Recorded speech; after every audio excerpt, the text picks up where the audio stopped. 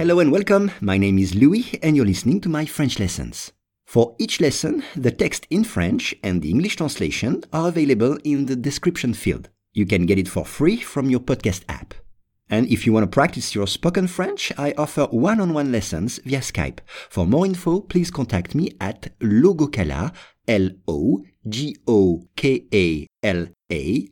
@hotmail.com. Today's lesson is né. Une routarde a trouvé une sangsue de 7,5 cm qui a vécu dans son nez pendant 1 mois après un voyage en Asie du Sud-Est.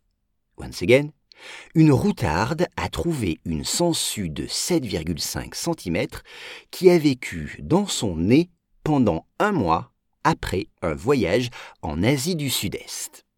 On commence avec une routarde. On dit un routard, une routarde si c'est une femme.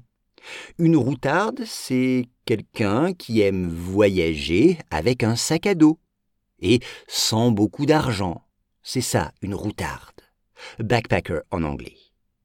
Une routarde a trouvé, c'est le verbe to find, trouver, une sangsue. Une sangsue. Regardez la traduction dans le texte. Une sangsue et regardez aussi l'orthographe. Une sangsue, ça ressemble à un ver de terre. Worm en anglais.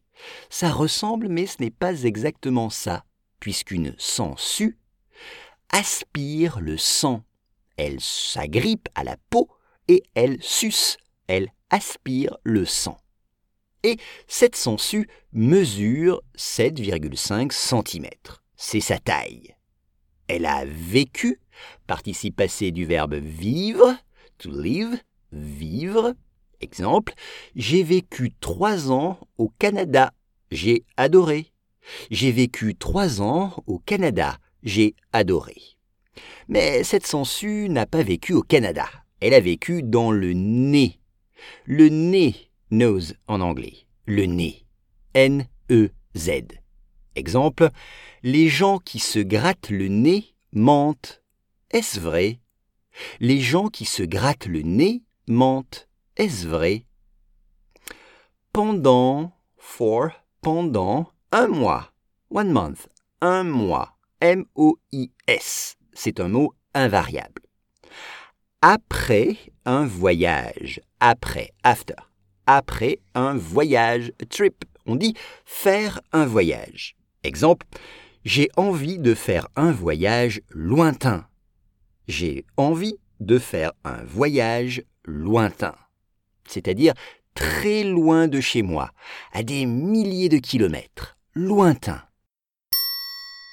Une routarde a trouvé une sangsue de 7,5 cm qui a vécu dans son nez pendant 1 mois après un voyage en Asie du Sud-Est.